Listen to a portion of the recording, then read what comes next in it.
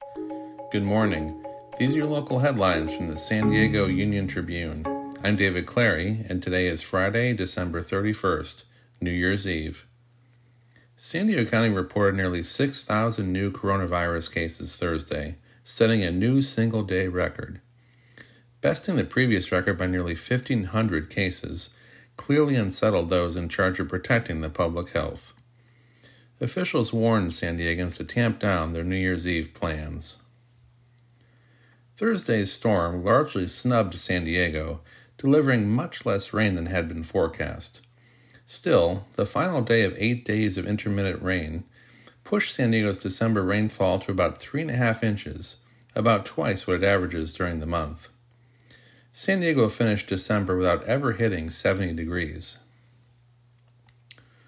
More than 250 waste collection workers from Republic Services went on strike December 17th, after bargaining sessions over a new contract stalled. The strike is not over, but the company has set its out-of-area blue crew to haul away waste.